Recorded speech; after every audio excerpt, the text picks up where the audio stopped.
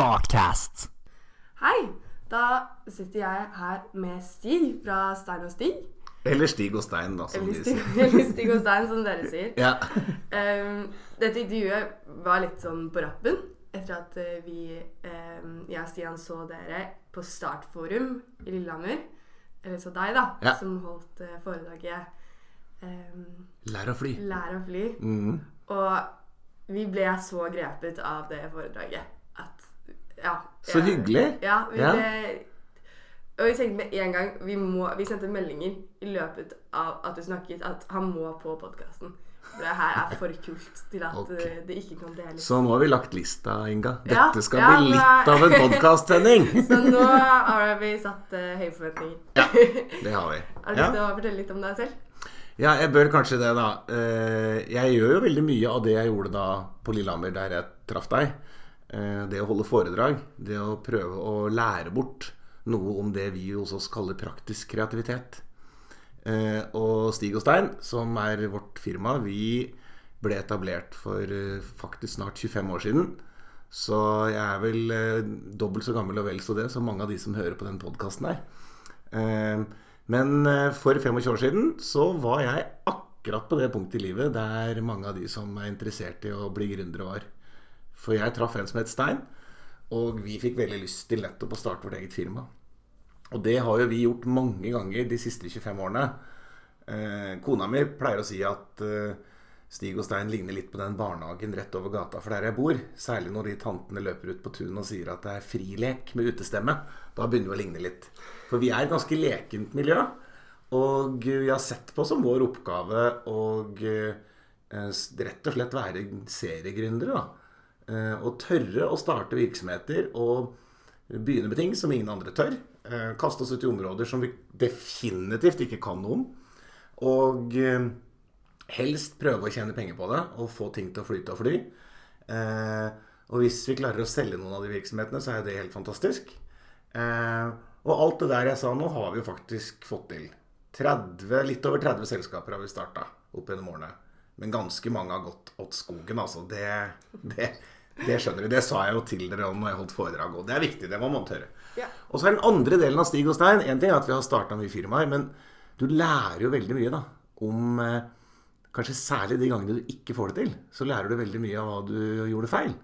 Så derfor så har veldig mange andre store firmaer i Norge, de har i nesten 20 av våre 25 år kjøpt rett og slett konsulenttjenester av oss og fått hjelp.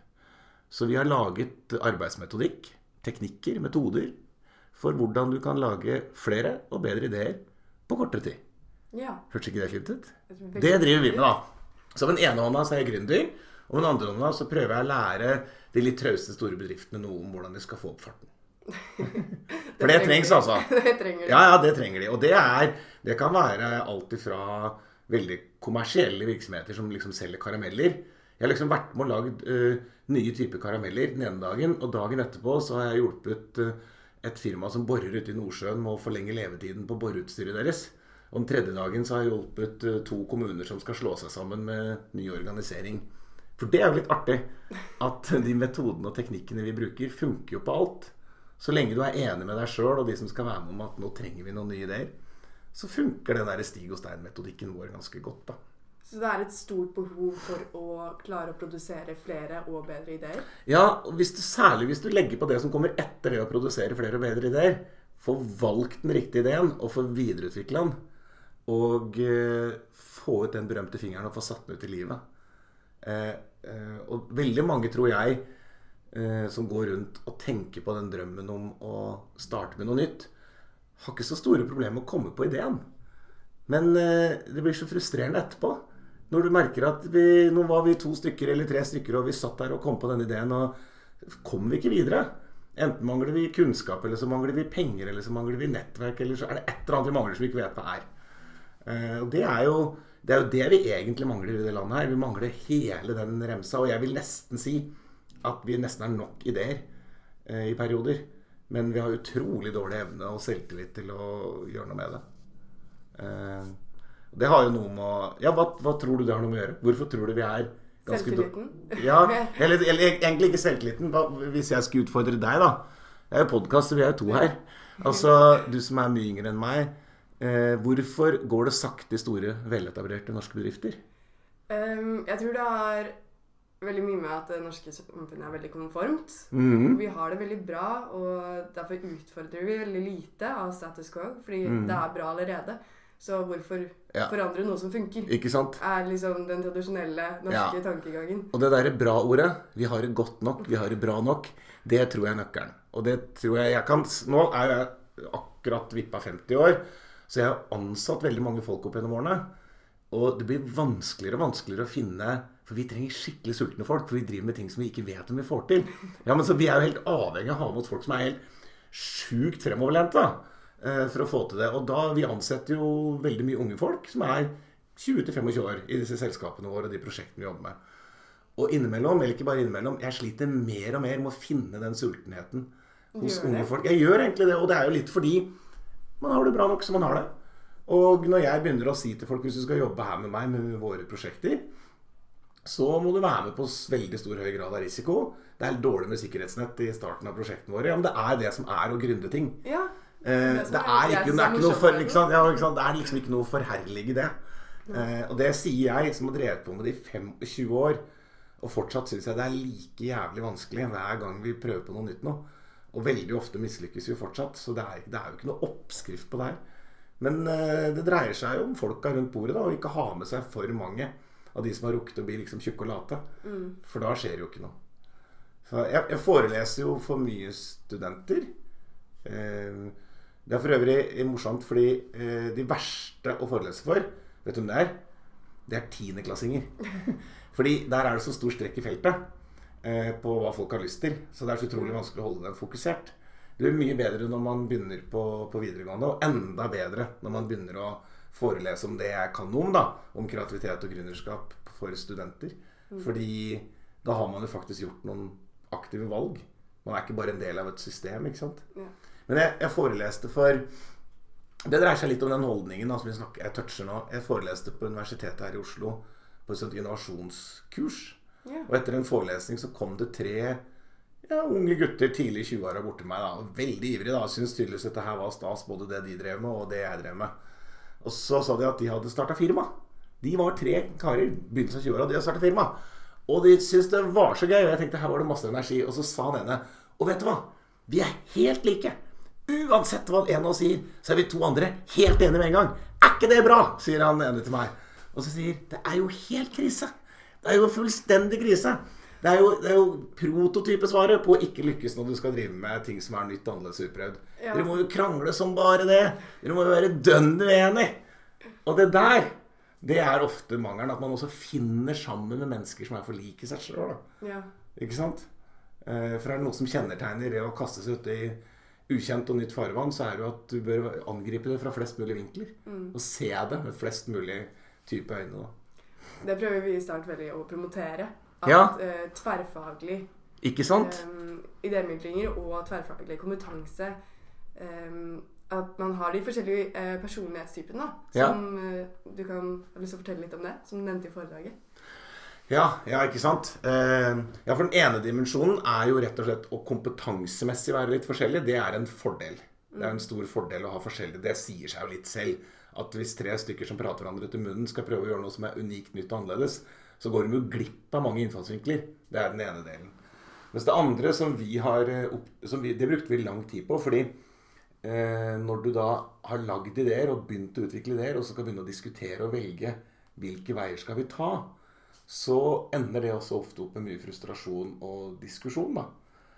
Og vi har definert det som de 4 P-er er de mennesketypene vi har definert som du må ha et bevisst forhold til da. Og i enhver beslutningsprosess, hvis det er 4 stykker eller mer i rommet, så vil vi i utgangspunktet vil disse 4 mennesketypene i større eller mindre grad være liksom dekket inn da. Vi tar litt den posisjonen som er ledig, hvis du skjønner. Ikke sant? Fordi nå skal vi faktisk gjøre et valg, vi har en haug med ideer, hvilke skal vi ta, hva skal vi ta med oss videre. Og vi har kalt dem de 4 P-er fordi alle begynner på P. Og den første som alltid dukker opp i en prosess når du skal begynne å diskutere om vi skal kaste oss ut eller ikke, for da dreier det seg om risiko, da dukker det alltid opp noen pyser. Ja, ikke sant? Og så kan jo vi humre og le litt av pysene, og særlig på en podcast som dreier seg om det å være gründer og sånn, så blir jo det litt sånn fjollete å være for pysete. Men for meg så det ikke noe negativt med å være pyse, men det veldig riktig å tenke at vi trenger vel ikke alt for mye pyser når vi skal gjøre valgene våre som gründer. Ja, det helt riktig. Men du trenger veldig ofte en pyse litt senere i det prosjektet. For det som bra med pysene at de gode på å forvalte, de gode på å ta vare på, de gode på å sikkerhetsstille. Og nå sitter vi på mitt kontor og gjør denne podcasten, og på veggen der borte, hva ser du der da? Det de som jobber her, det? Ja, det de jeg jobber sammen med, både folk som sitter her på kontoret, og folk jeg ikke ser så ofte. Ja. Og uten å gå i detalj da, den veggen der jo en sammensetning av de 4 mennesketypene vi skal snakke om nå. Der det noen pyser. Ja, og det jo de, når vi kommer i gang med våre selskaper og prosjekter, så må du etter hvert begynne å snu bunken og ta vare på noe av det. Du må øke kvaliteten, sikre at liksom ting blir gjort ordentlig. Og det trenger du pysekompetanse til. Og det motsatte av en pyse, som den andre P-en, det jo pionerene. Det jo de som i utgangspunktet sier at det neste det beste uansett. Spiller ingen rolle hva vi gjør, bare vi gjør noe. Og det mer i gründerleiren. Da vi med på hjemmebane, der gründeren hører hjemme, liksom. Og det pionerer bort på den veggen der, og jeg nok litt pioner selv. Det skulle jo bare mangle i forhold til hva jeg sitter her og babler om i hvert fall. 30 bedrifter. 30 bedrifter, ikke sant? Så ja, men da sier jo det seg selv. Så da har du pysen på den ene siden, og så har du pioneren på den andre siden, og de snakker jo ikke veldig godt sammen, de i utgangspunktet. Og da må du passe på at de heller ikke får så mye med hverandre å gjøre. Pysen skal forvalte og passe på når det noe å passe på. Pioneren skal være aktiv i rommet når vi skal velge. Men så det 2 til. Og hvis du ser for deg som et såkalt trådkors, med pioneren på venstre siden og pysen på høyre siden, så kan du midt under kan du legge inn en perfeksjonist, og tvers igjennom opp i et trådkors på oversiden så kan du legge inn en pragmatiker. Da skal jeg love deg at festen i gang. For hvis du tar en neve ideer og kaster inn i det reiret her, da bryter jo helvete løs.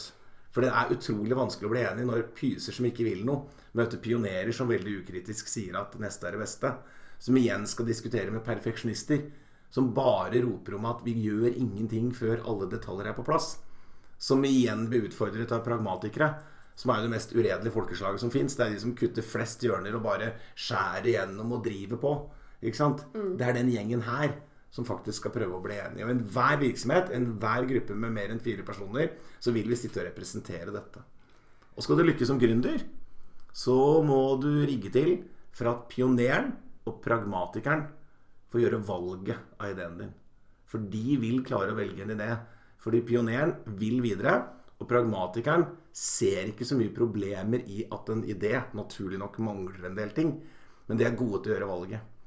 Og det vi surrer oss bort at vi ofte tar med oss perfeksjonistene inn i den prosessen her, og de vil jo alltid hevde, for de jo perfeksjonister, de opptatt av detaljer, de vil jo alltid hevde at vi ikke kan gjøre et valg før detaljene på plass.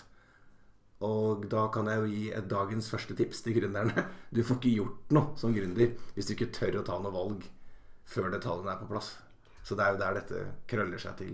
Men de 4 der må man faktisk ha et bevisst forhold til. Og tipset mitt jo, se deg rundt i det rommet du når du setter deg ned med venner og skal arrangere en fest, eller 4 stykker og skal starte et firma eller lage et produkt. Hvem i rommet? Hvilke roller det vi har tatt på oss? Vær åpen og ærlig på det. Så det lettere å komme videre. Jeg tror jeg føler at jeg litt av alle. Ja. Ja, det man. Selvfølgelig man det. Ja, men det situasjonsbetinget da. Ja. Ikke sant? Så noen ganger kan jeg være veldig tøff og veldig frempå og veldig pragmatisk og ha lyst til å få ting gjort. Og bryr meg ikke så mye om konsekvensene på det. Så det noen ting jeg så pysete på at jeg blir helt sånn ukomfortabel av å snakke om det. Ja. Men bare det at vi nå blir tydelige på de 4 P-ene, så det innmari ålreit å kjenne på det. Liksom, hvorfor ble jeg så pysete nå? Altså, et godt eksempel da. Jeg har jo en datter som nå 25. Men jeg husker veldig godt når Thea var sånn 16-17 og kom løpende og hadde blitt en jentegjeng på ca. 200 jenter, eller hva det var, 30 var det da, som skal ha russebuss. Ja. Og det sånn veldig sånn typisk setting da de blir veldig fremoverlente og tøffe. Dette skal de ordne. Plutselig så 16-åringer blitt liksom eksperter på forhandlinger og kjøpe busser og lage budsjetter på 500 000 og leie lydanlegg og lysanlegg, og plutselig så kan de alt. Mens alle vi foreldrene blir jo jævlig pysete. Ja, men vi gjør det. Det eneste vi sitter og roper om at dette skal dere ikke gjøre. Det et sånn veldig tydelig eksempel. Da det blir alt for stor avstand da. For det ikke noe å lure på. Nå du vippa 20 og ferdig som russ. Og det lett etterpå å si at det ganske mange ting man kunne fått hjelp til den prosessen som hadde sikret det bedre. For min datter så dreide det seg jo om at den russebussen de endte opp med å kjøpe hadde jo ikke kjøpt. Han som hadde solgt den til dem hadde jo lurt dem. Så de måtte jo kjøpe en buss til. Ikke sant? Og ikke sant? Når det blir så alvorlig så sier det seg at når du da har 30 foreldre og minst 5 av dem jurister, så kunne det vært lurt og spurt om noe hjelp. Men avstand blir for stor da, mellom deres ønske og drøm, og de har så innmari lyst til å gjøre det alene, at vi foreldre blir jo bare helt prompe og bakpå, ikke sant? Og da blir vi pyser, inkludert meg selv. Jeg blir jo bare negativ. Halvveis ut i alle setninger min datter sa til meg i russetida, så sa jeg bare nei. Ja, men det blir jo sånn. Ja, jeg ser det. Ikke sant? Nei, broren min studerte just når jeg var russ. Vi holdt jo på med kontrakter, og jeg skulle kjøpe oss selv og hele pakka. Så siden vi hadde en jurist i familien, så ble det min oppgave da. Men da satt vi oss ned og gikk gjennom alle de forskjellige kontraktene sammen. Og det tror jeg også en veldig sånn, det en gründerting da. Det å tørre å spørre om hjelp. Det vi snakket litt om tidligere på noen andre episoder, at det kan være ganske skummelt å spørre om hjelp. Spesielt når man gjør det, man vil klare det selv, så gjerne. For det ligger liksom i naturen av å være gründer, at du skal liksom være selvstendig. Men det jo innmari viktig det du sier, at hvorfor skal man det? Altså selv jeg som har gjort dette så mange ganger, det første jeg gjør når jeg kommer opp med en idé, det jo, og det uttrykket vi bruker, å skaffe oss innsikt. Vi skal inn i et forretningsområde, vi skal gjøre noe helt nytt nå her. Det første vi gjør å prøve å skaffe oss noe innsikt. For 5 år siden så teamet jeg opp med en fyr som hadde solgt et stort selskap og fått veldig, veldig mye penger. Og vi ble enige om å starte et selskap sammen for å investere i norske og utenlandske spillefilmer. Altså rett og slett ta en bunke penger og begynne å låne dem bort. Og bli medeier i spillefilmprosjekter, kjøpe rettighetene til bøker, være med å utvikle filmene. Og etter hvert har vi også begynt å produsere spillefilm da. Det klart, når jeg da, som har gjort dette så mange ganger, det første jeg gjør, jo å kontakte folk som både kan investere penger, som også kan noe om spillefilmproduksjon, og liksom ydmykt spørre om hjelp. Jeg gjør jo det. Noe annet ville jo være helt galskap i den settingen, ikke sant? Og poenget at du øker bare din egen hastighet da. Du kommer mye kjappere i mål. Som jeg sier til unge gründere jeg møter dem, at hver gang du gjør en oppdagelse, om den negativ eller positiv, men du gjør det litt sånn tilfeldig ute i prosjektet ditt. Det sånn det funker? Det sånn vi burde gjort det? Ja, det egentlig svaret på at du burde spurt noen tidligere i prosessen. Ja, for du har jo søkt på masse tid når du driver og finner ut av det selv. Så det bare å henge seg som en klegg på alle man tror har noe kompetanse, og det om det eldre søsken eller foreldre eller onkelen din eller naboen din. Altså bruk dem. Man bør bli liksom sånn som 6-åringer her på det verste. De har sånn spørreteknikk som jeg kaller 5 ganger hvorfor. Hver gang en 6-åring ikke skjønner noe, så spør han hvorfor det og så får han et svar, hvorfor det hvorfor det Altså det sånn du skal være som gründer. Nysgjerrigheten din skal jo drive deg fremover. Da kan jo dette funke mye, mye bedre. Og aldri ta den, nei sånn det bare. Nei, ikke sant? Og den skal du ikke si selv, og du skal heller ikke akseptere å få det svaret. For det viktig. Da, ikke sant? Setninger jeg tror jeg vet om. Ja, det bare sånn, Og det bringer meg jo inn på at det jo en del, det vil jeg jo si at veldig mange gründere kommer til å møte. De møter den holdningen der. De møter veldig mye kritiske spørsmål til den de driver på med. Det skulle bare mangle. Du driver jo stort sett med ting som folk ikke har prøvd for da. Det jo liksom litt av oppskriften. Så det at du møter folk som skeptiske til den dine, må ikke sitte og være sur og promp for det liksom. Det ansvaret ligger jo hos deg som gründer. Du må være god til å forklare og pitche dine ideer og tanker. Og hvis du liksom redd og nervøs for det, for å øve. Foran speilet, sånn som vi stod og sang med en børste i hånda og late som vi var popstjerner. Ja, men det mener jeg virkelig. Da må du sette deg selv på treningsleir, fordi du møter utrolig mye skepsis der ute. Så det å håndtere den verste av dem da. For oss var det jo så ille at jeg skrev en hel bok som heter «Skyt en idéødelegger» for en del år siden. Ja, fordi man møter jo folk som i utgangspunktet ser på som sin livsoppgave å være negative. Og det da vi... Realister, det ikke det de kaller seg? Jo, ikke sant? Nå skal vi sikkerhetsstille og realitetssjekke dette. Ikke sant? Og det er noen mennesker som går gjennom hele livet og mener at de konstruktivt bidrar med bare å være skeptisk og negative. Og når jeg skrev den boka om de idéødeleggerne, så tenkte jeg at jeg måtte illustrere dem da, visuelt, så folk skjønte det. Så jeg skrev et dikt om idéødeleggere. Skal jeg lese det, eller? Ja. Jeg har det på Mac'en her, skal vi finne det. Skal vi se. Dette er da idéødeleggerdikt. Ja, er vi klare? Ja, jeg er kjempeklar. Hadde du egentlig tenkt at du skulle ha dikt i dagens podcast? Nei, jeg er veldig glad i dikt. Du er glad i dikt, ja? Jeg er skikkelig glad i dikt. Så når du sa... det rimer også, faktisk. Det er rimedikt, altså. Jeg har jobbet med saken. Så, ja. Hvis noen har et forslag eller en ny idé, hvor vanskelig er du da å be om å være negativ og komme med kritikk?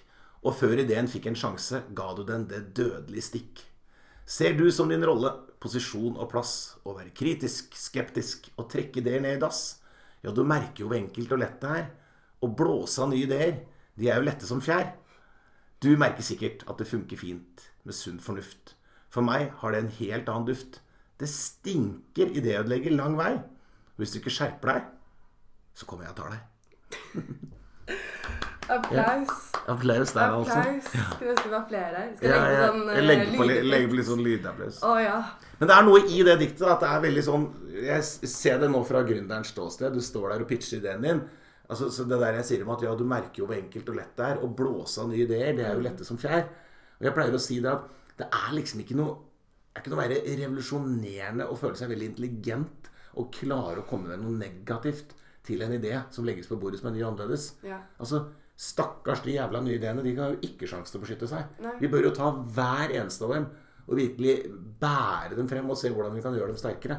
I stedet for å skyte dem ned med en gang, liksom. Ja, de fleste har jo hull i seg fra begynnelsen, og det er hull du må tette mens du går. Selvfølgelig. Er det ikke... Jo, mens du går, ja.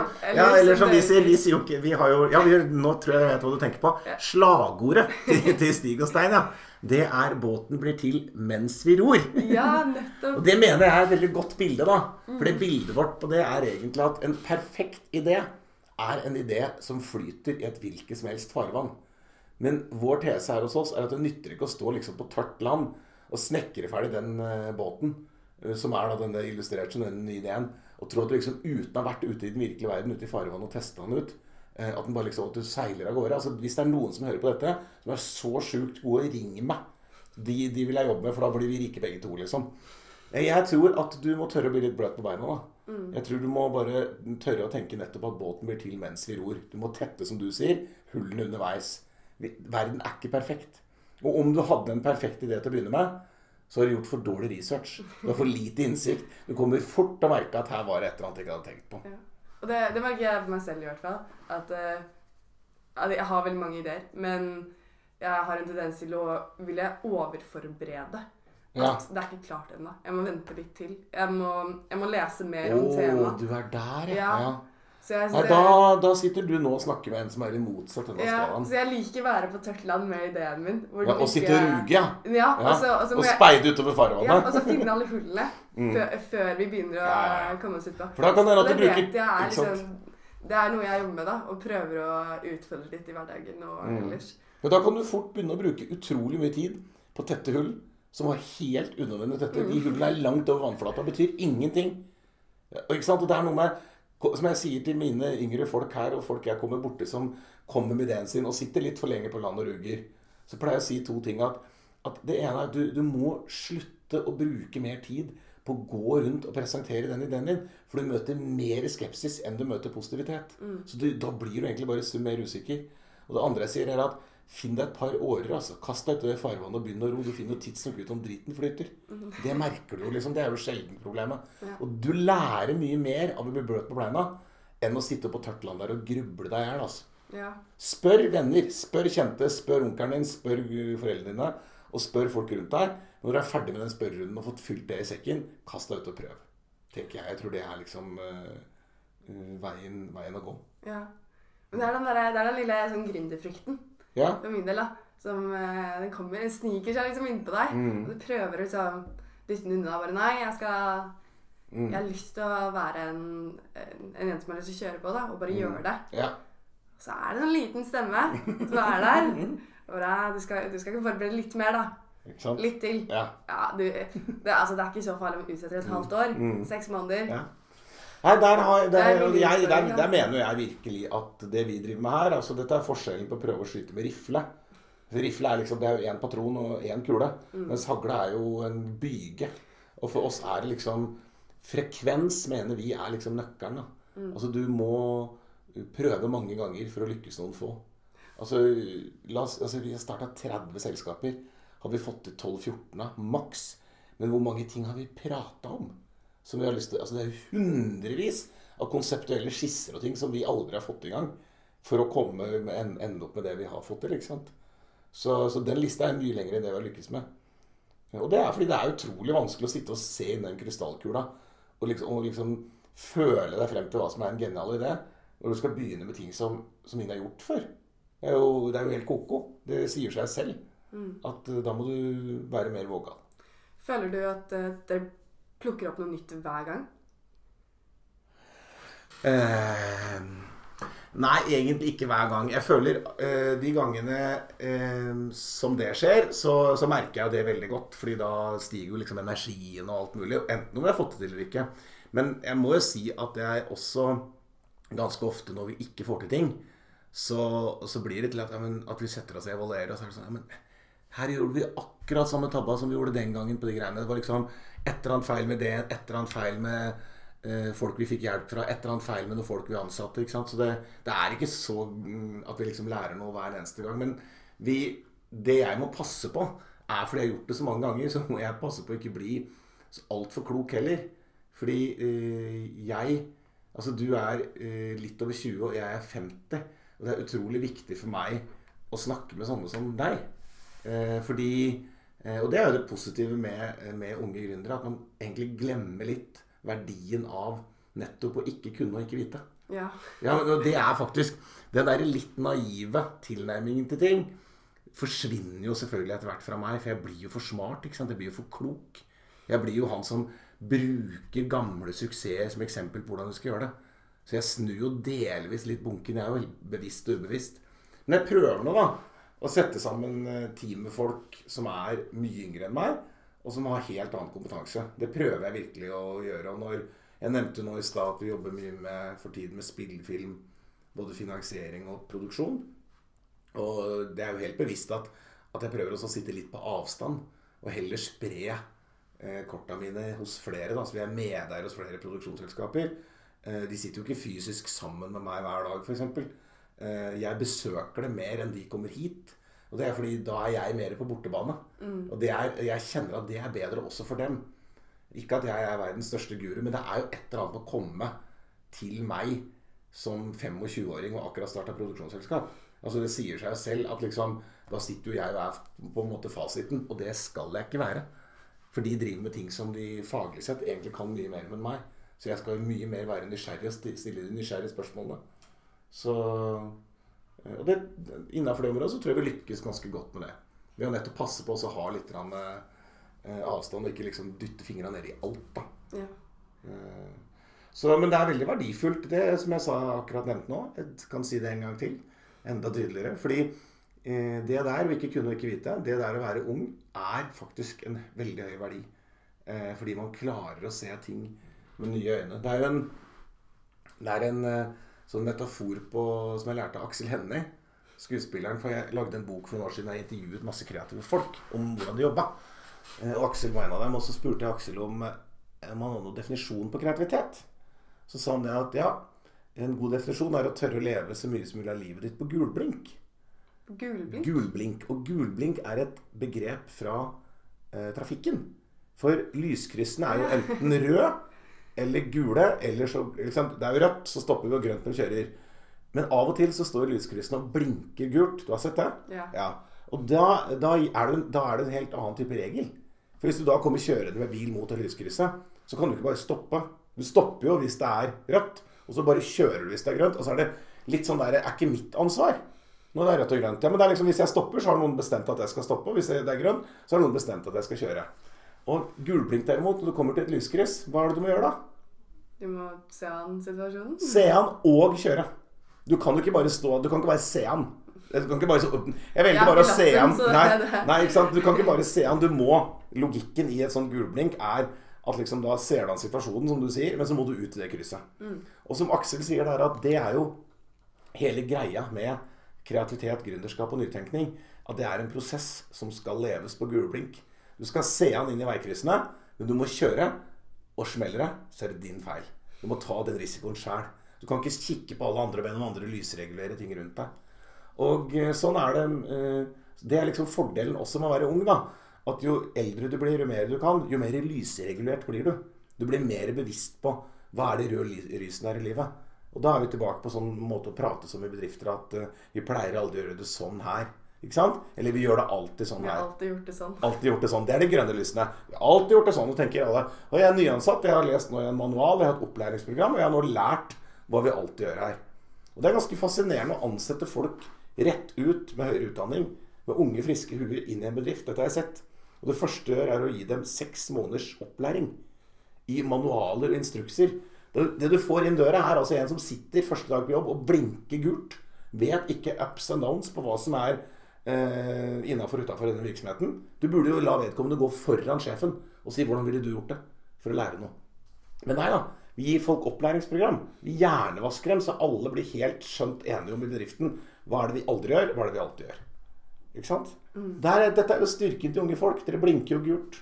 Dere vet jo ikke helt forskjellen på rett og gærent, og det jo hele poenget. Fordi veldig mange røde lys som etablert i norske virksomheter jo gått ut på dato. Det var helt riktig å si for 10 år siden at vi gjør det ikke sånn. Vi pleier ikke å gjøre det sånn.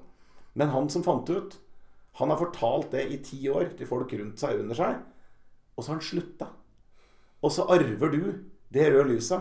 Ikke sant? Jeg sitter og har lært noe som rødt, og så kommer du som nyansatt, så lærer jeg det til deg. Og så du fadder for en nyansatt, og så lærer du det bort igjen. Ikke det en ape-banan-teorien? Ja, det ape-banan-teorien. Kjenner folk til ape-banan-teorien, eller skal vi ta den kjapt? Skal vi ta den kjapt? Jeg liker veldig godt den teorien. Så du vil jeg ta den? Du kan ta den. Jeg kan ta den. Se for deg 5 aper inn i et bur. Dette et kjent eksperiment som gjort av forskere mange ganger. En forsker klatrer opp på toppen av buret og hender en bananklase inn i buret. Det tar ikke så mange sekunder før en av de apene oppdager de bananene, og prøver selvfølgelig å klatre opp og ta dem. I det sekundet apen tar på de bananene, så spyler de forskerne alle apene ved kaldt vann. Etter 4-5 runder med det der, så har de apene lært noe. De har lært et rødt lys. De har lært at de bananene der, de må henge i fred. Det ikke bare de apene som har lært det. Alle aper på hele jorda har lært det samtidig. For del 2 av eksperimentet at du tar jo en ape ut av buret. Så tar du inn en ny en som hverken har sett vannslanger eller noe av dette i det hele tatt. Kommer inn i buret, og parallelt så tar jo forskerne og bare ruller bort i vannslangene. De kan jo bare stå og se på hva som skjer. Den nye apen kommer inn, oppdager bananene, begynner å klatre opp for å ta dem. Hva gjør de andre apene? River ned den apen, holder den nede. De vil jo ikke bli spylt. Det ikke noen vannslanger der lenger, men de har lært det røde lyset. Og sånn fortsetter eksperimentet. Du bytter ut en ape, en ape, en ape. Til slutt så sitter det 5 aper inn på gulvet i det buret. Det henger bananer rett over hodet på dem. De vet ikke helt hvorfor de sitter her, men de har lært det. Det der krise når det blir sånn. Og det bananteorien sånn som jeg har lært den. Jeg er så glad i den teorien. Ja. Og det innmari viktig å huske på når det går litt trått og du går litt på skjæret, og det litt mye motstand, og man kjenner at det ikke kommer noe videre. Tenk på banan-ape-teorien. Her har vi endt opp der. Har vi blitt en gjeng nå som sitter på gulvet, og bananene henger rett foran oss, men vi tør ikke å ta tak i det. Ja, det litt sånn litt norsk, ja. Ja, det noe norsk til det her, selvfølgelig. Og kanskje litt sånn bedrift ofte, som du sier. Og det ligger litt i bedrifter. Vi har alltid gjort det sånn. Ja.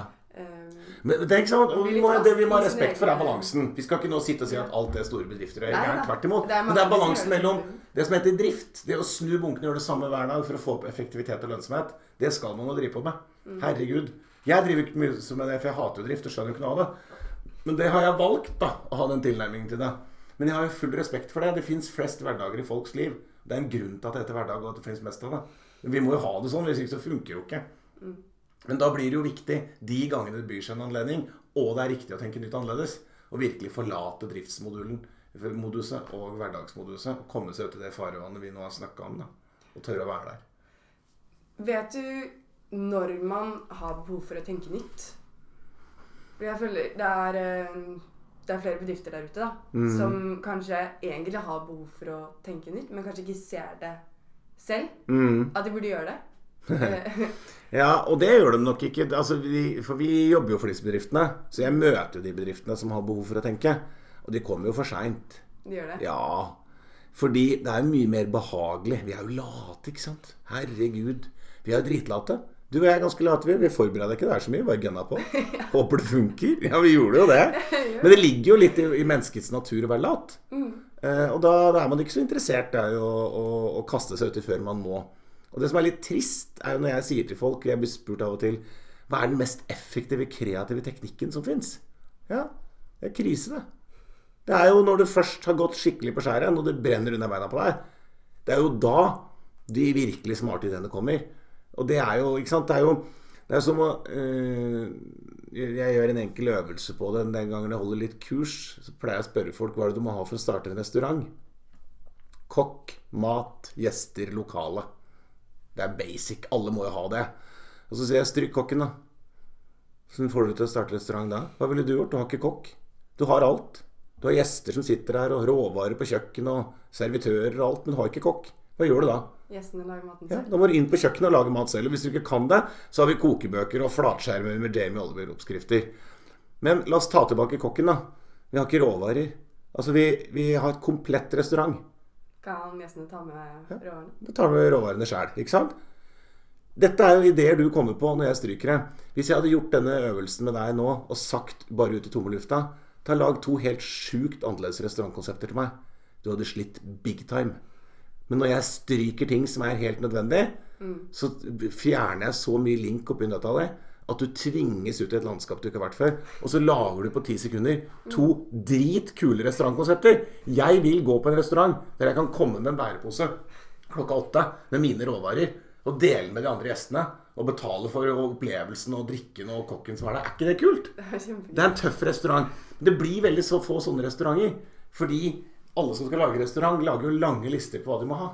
Og inni der så står jo alt, derfor blir alt veldig likt. Ja. Ikke sant? Og derfor venter vi venter jo alt for lenge, fordi den øvelsen vi driver med nå, den er jo jævlig ubehagelig selvfølgelig. Å stryke ting du må ha, eller...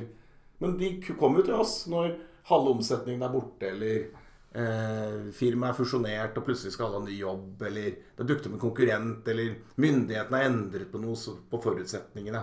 Da kommer du til oss. Men da er jo krisen her allerede. Fordelen er at vi jobber med folk som er litt mørere. Men det er jo kjipt at vi må helt dit hver gang vi skal tenkes nytt. Så det lange svaret er jo at, eller det korte svaret på dette er jo at vi burde vært mye flinkere til å putte det å tenke og idéutvikle inn som noe som vi gjør ofte med små steg. Jeg skal innrømme at når jeg begynte å jobbe med disse tingene, så skulle jeg forandre verden. Sikkert så mange av de som hører på podcasten din har lyst til. Og det er fint det. Men det jeg tror på er egentlig forbedringskreativitet.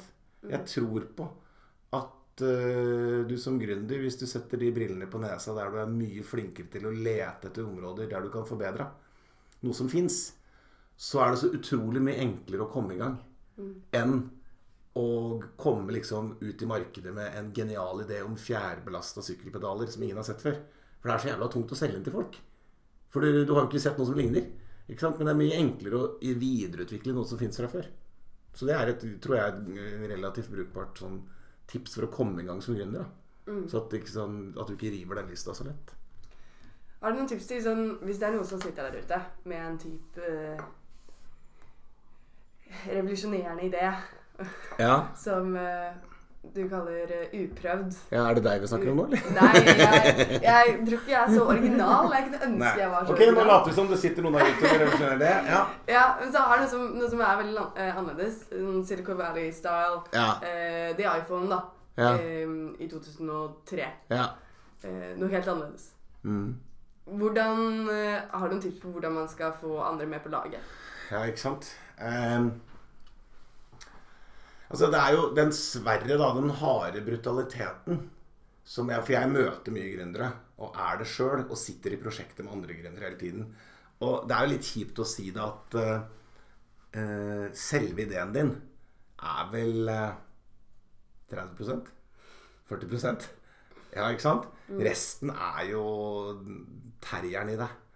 Altså egenskapene dine til på en måte å ikke gi deg. Altså det ligger jo så mye kraft i det å være bitte litt mer fremoverlent enn alle andre. Og i det landet vi i Norge.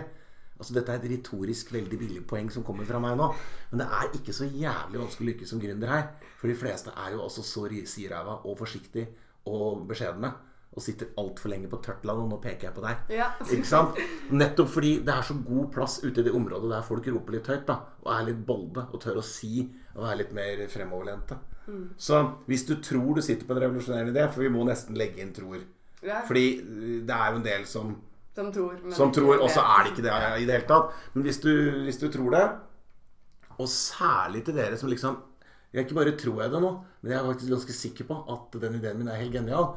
Hvis du da den typen som liksom så kommet til modusen frustrert over at ingen har sett eller hørt ideen min, takk deg selv. Altså den frustrasjonen, den har du skapt selv, fordi du for utydelig når du presenterer ideen din. Du har ikke nok stayerevne til å gjøre det nok ganger. Du har ikke klart å rekruttere gode nok folk rundt deg, og grunnen til det jo også evnen din til å selge det. Det derfor jeg sier at ideen kanskje har vært 30-40%, og resten helt høy med en hel høy med andre faktorer. Og det ikke sånn at penger liksom, for mange sier til meg at jeg har kjempekule ideer, men jeg mangler penger. I utgangspunktet, selv om jeg har gjort dette mange ganger, og i utgangspunktet har penger til å starte nye ting, penger helt uvesentlig det. Jeg bruker nesten aldri penger på ideene våre, fordi jeg mye mer opptatt av at kvaliteten på å selge ideer videre til folk og bygge gode nettverk jo egentlig den valutaen du skal skape i prosjektet først, så kommer jo penger. Ikke sant? Så den der frustrasjonen jeg møter hos en del yngre gründere, at vi sitter her med den gode ideen vår og har ikke penger, det sånn terningkast 2-svar altså. Ja, men det mener jeg. Så det liksom, i hvert fall gjennomgående de jeg har møtt og snakket med på noen år nå, det begynner å bli en del som jeg har forelest for og sånn. Det liksom mer frem i skoa, orke litt mer enn alle de andre, litt mer guts, og prøve å tørre å skape noen kriser for seg selv. Fordi det gjør vi jo aldri. Det jo ganske behagelig det vi driver på med. Husk at når jeg startet som gründer, det fantes ikke ungt entreprenørskap, det fantes ikke noe start, det fantes ingen steder, det fantes ikke noe Innovasjon Norge jeg kunne gå til i det hele tatt. Men vi fikk det jo til for det. Ja. Ikke sant? Og det som skjer nå jo at jeg opplever at folk sier at ja, jeg har en veldig god idé, og lurer litt på hvorfor ikke noen tar tak i ideen min. Ok, vi der da. Ja, men altså, det blir jo litt sånn. Ja. Det finnes masse støtteordninger der ute. Ja, men jeg merker det selv. Jeg har kjøpt et sånt hotell oppe på en øy utenfor Bodø, ute på Kjerringøy, et sånt rorbusenter. Og det første folk begynte å sitte oss der dere må kontakte Innovasjon Norge og få sånne utviklingspenger. Det penger til dette her overalt. Dere fra Visit Bodø og Visit Norway og masse midler overalt. Jeg ble jo helt forvirret. Herregud, jeg må ha masse penger. Så til slutt tenkte jeg, det jo helt feil rekkefølge. De pengene kommer vel da, hvis vi har kule nok ideer. Jeg skal ikke sitte her og konstruere dustete søknader. Jeg skal i gang, jeg. Nå må jeg få opp min energi, de ansattes energi, og jeg må få kundene våre til å oppleve at vi i gang med noe positivt nå. Så kommer veldig penger. Nå har jeg drevet på i 9 måneder. Jeg drar til Bodø om 2 uker og skal første møte med Innovasjon Norge. Og de har jo ropt om ikke vi snart kan komme på det møtet. Det kjempefint, det. Tipp topp, vi kommer nå. Ikke sant? Har du vært på mange møter med Innovasjon Norge? Nei, overhodet ikke. Jeg har holdt mye foredrag for dem, men jeg har ikke vært på mye møter knyttet til våre prosjekter. Vi har ikke benyttet oss av egentlig den type ting. Ja. Jeg sier ikke at man ikke skal gjøre det, men det har ikke vært et viktig spor for oss i hvert fall. Så, men nå skal jeg prøve det nå. Ja. Kanskje de hører dette. Ja, kanskje det. Ja. Jeg har jo veldig lyst til å få noen fra Innovasjon Norge på, så da får de gjøre litt research før de kommer på programmet. Ja, ikke sant? Nei, det altså den unnskyldningen at man ikke har noe penger. Det hører jo vi også veldig mye i start. Ja. At det liksom den klassiske unnskyldningen. Ja. Og der jeg veldig liksom der jeg tenker, ja, pengene kommer. Pengene kommer. Ideen bra nok, man gjennomfører det, og man står på. Så hvis man trenger en stor sum med penger, så klarer man å overbevise noen som har penger om at ja. Og ikke minst hvis det sånn at denne ideen av et format der den krever mye penger, så pleier i hvert fall jeg på vegne av mine egne prosjekter å tenke, finnes det en enklere versjon? Finnes det en pilot, det vi kaller en early win, som ikke tar så lang tid, og som ikke koster så mye penger? Finnes det en forenklet variant av dette? Eller det noe man kan gjøre som bygger opp til ideen? Ja. Som for eksempel hvis du har lyst til å lage en spesiell restaurant da. Kan du selge limonade på på gatehjørnet. Ikke sant? Med samme merkevare, bare for å liksom komme i gang og etablere det. Bare få inn de der første profittene. Jeg var veileder for en sånn ungdomsbedrift borte i Bergen her for noen år siden. Og det var sånn på ungdomsskolenivå, ikke sant? Og så hadde de en idé om å lage en duo-paraply. Det regner så fælt i Bergen, vet du, så de skulle lage en sånn duo-kjæreste-paraply. Ikke sant? Med 2 håndtak. Ja, for det er så vanskelig å holde igjen. Ja, ikke sant? Med 2 håndtak, og så liksom sånn 2 paraplyer som liksom var smeltet litt inn i hverandre på et vis. Så det ble 2 sånne skall over hodet, ikke sant? Den ville de lage. Og for dem så, de hadde kommet på den ideen, og så var det sånn, men det blir for dyrt å produsere den. Vi kommer ikke videre. Så, men for dyrt å produsere, ja, fordi vi må ha 30 000 eller 40 000, for vi må lage minst 200 paraplyer, eller 400 paraplyer, et eller annet borti Kina selvfølgelig, for å få det til. Og da sier jeg, men bryt med den ideen. Hva mener du med det? Ja, men dere kan jo bryte med, dere kan lage en kul folder, en kul plansje, dere kan stå og forhåndsstelle den basert på noen bilder. Dere kan sikkert sy sammen og klippe til og lage en prototyp da, så dere kan vise frem igjen, og så kan dere ta bestilling før dere skal lage de 200 eller 400 i Kina. Og det liksom, de så ikke på det som en mulighet da. For dem så var det liksom, det litt som jeg pleier å si av og til, at ideen stikker fra deg litt. Altså den forsvinner litt for langt foran deg. Så liksom du ser bare målet og at du skal selge 400 paraplyer. Men jeg får ikke lagd dem, for jeg har ikke noen som vil ha ikke noe penger. Det husker jeg, fordi jeg var på videregående bedrift. Og vi hadde liksom akkurat samme. Sånn, det er ikke noe vits. Vi lagde en prototyp da, til produktet vårt. Men det var igjen den tankegangen da, sånn at det kommer ikke til å skje uansett. Nei. Og det er litt sånn at man, når jeg ser tilbake på det, at vi var litt mellom barn og voksne. At vi var barn som så på hvordan voksne gjorde det, og trodde at det var riktig måte. Og at vi var ikke unge, altså gamle nok og hadde ikke nok erfaring eller penger til å gjøre det sånn som de voksne burde gjøre det. Eller som de voksne gjør det. Men det er jo ikke sånn man burde gjøre det. Fordi måten de voksne gjør det på er ikke fasiten. Men det innser man ikke når man er på en måte i det mellomstadiet. Man ser opp til liksom, disse voksne som får til alt. Ja. Sånn er det. Verden er ikke bedre. Nei, jeg husker jeg bare ser tilbake på det nå, bare sånn vi kunne fått til kjempemye. Men det var sånn mental sperre da, og det var kollektivt. Det var ikke hos en av oss. Det var alle sammen som bare, ja, men det går ikke. Nei, ikke sant? Da slo du inn så bare pyser. Ja, og latskap. Og latskap, kombinert med pyser. Dårlig kombo, da blir det ikke mye fart. Nei. Men vi hadde det veldig gøy da. Videregående bedrift. Det er derfor jeg sitter her i dag. Jeg hadde ungt entreprenørskap på videregående. Ja, ikke sant? Der ser du. Det kickstarter jo noe da, selv om absolutt. Kanskje ikke best igjen. Men nå må vi begynne å avslutte. Ok, hvordan pleier dere å gjøre det? Vi har slitt litt med det, altså. Slitt med å avslutte? Ja. Har dere ikke noe kamprop? Vi synes det er så gøy å sitte på podcast. Ja, vi må ha en tydelig slutt. Men kan jeg komme med et forslag? Ja, kan du det? Ja, fordi da kunne vi jo bare si fra med nå at for disse podcastene skal jo handle om kreativitet, energi, nysgjerrighet. Ikke sant? Da må vi avslutte med et gullkorn. Synes du ikke det? Jo. Gullkorn fra noe som er klokere enn deg og meg, da. Så det er det mange. Altså, de finner dere rundt forbi. Men jeg kan begynne med å avslutte denne podcasten med et gullkorn til alle gründere her ute. Og den er fra en kar som heter Nordahl Grieg. En av våre største krigshelter og stor forfatter. Døde under andre verdenskrig. Han har sagt noe smart. Og det skal være slutten på dagens podcast. Han har sagt du skal angre til du dør på alt det du ikke gjør. Takk for oss. Tusen takk.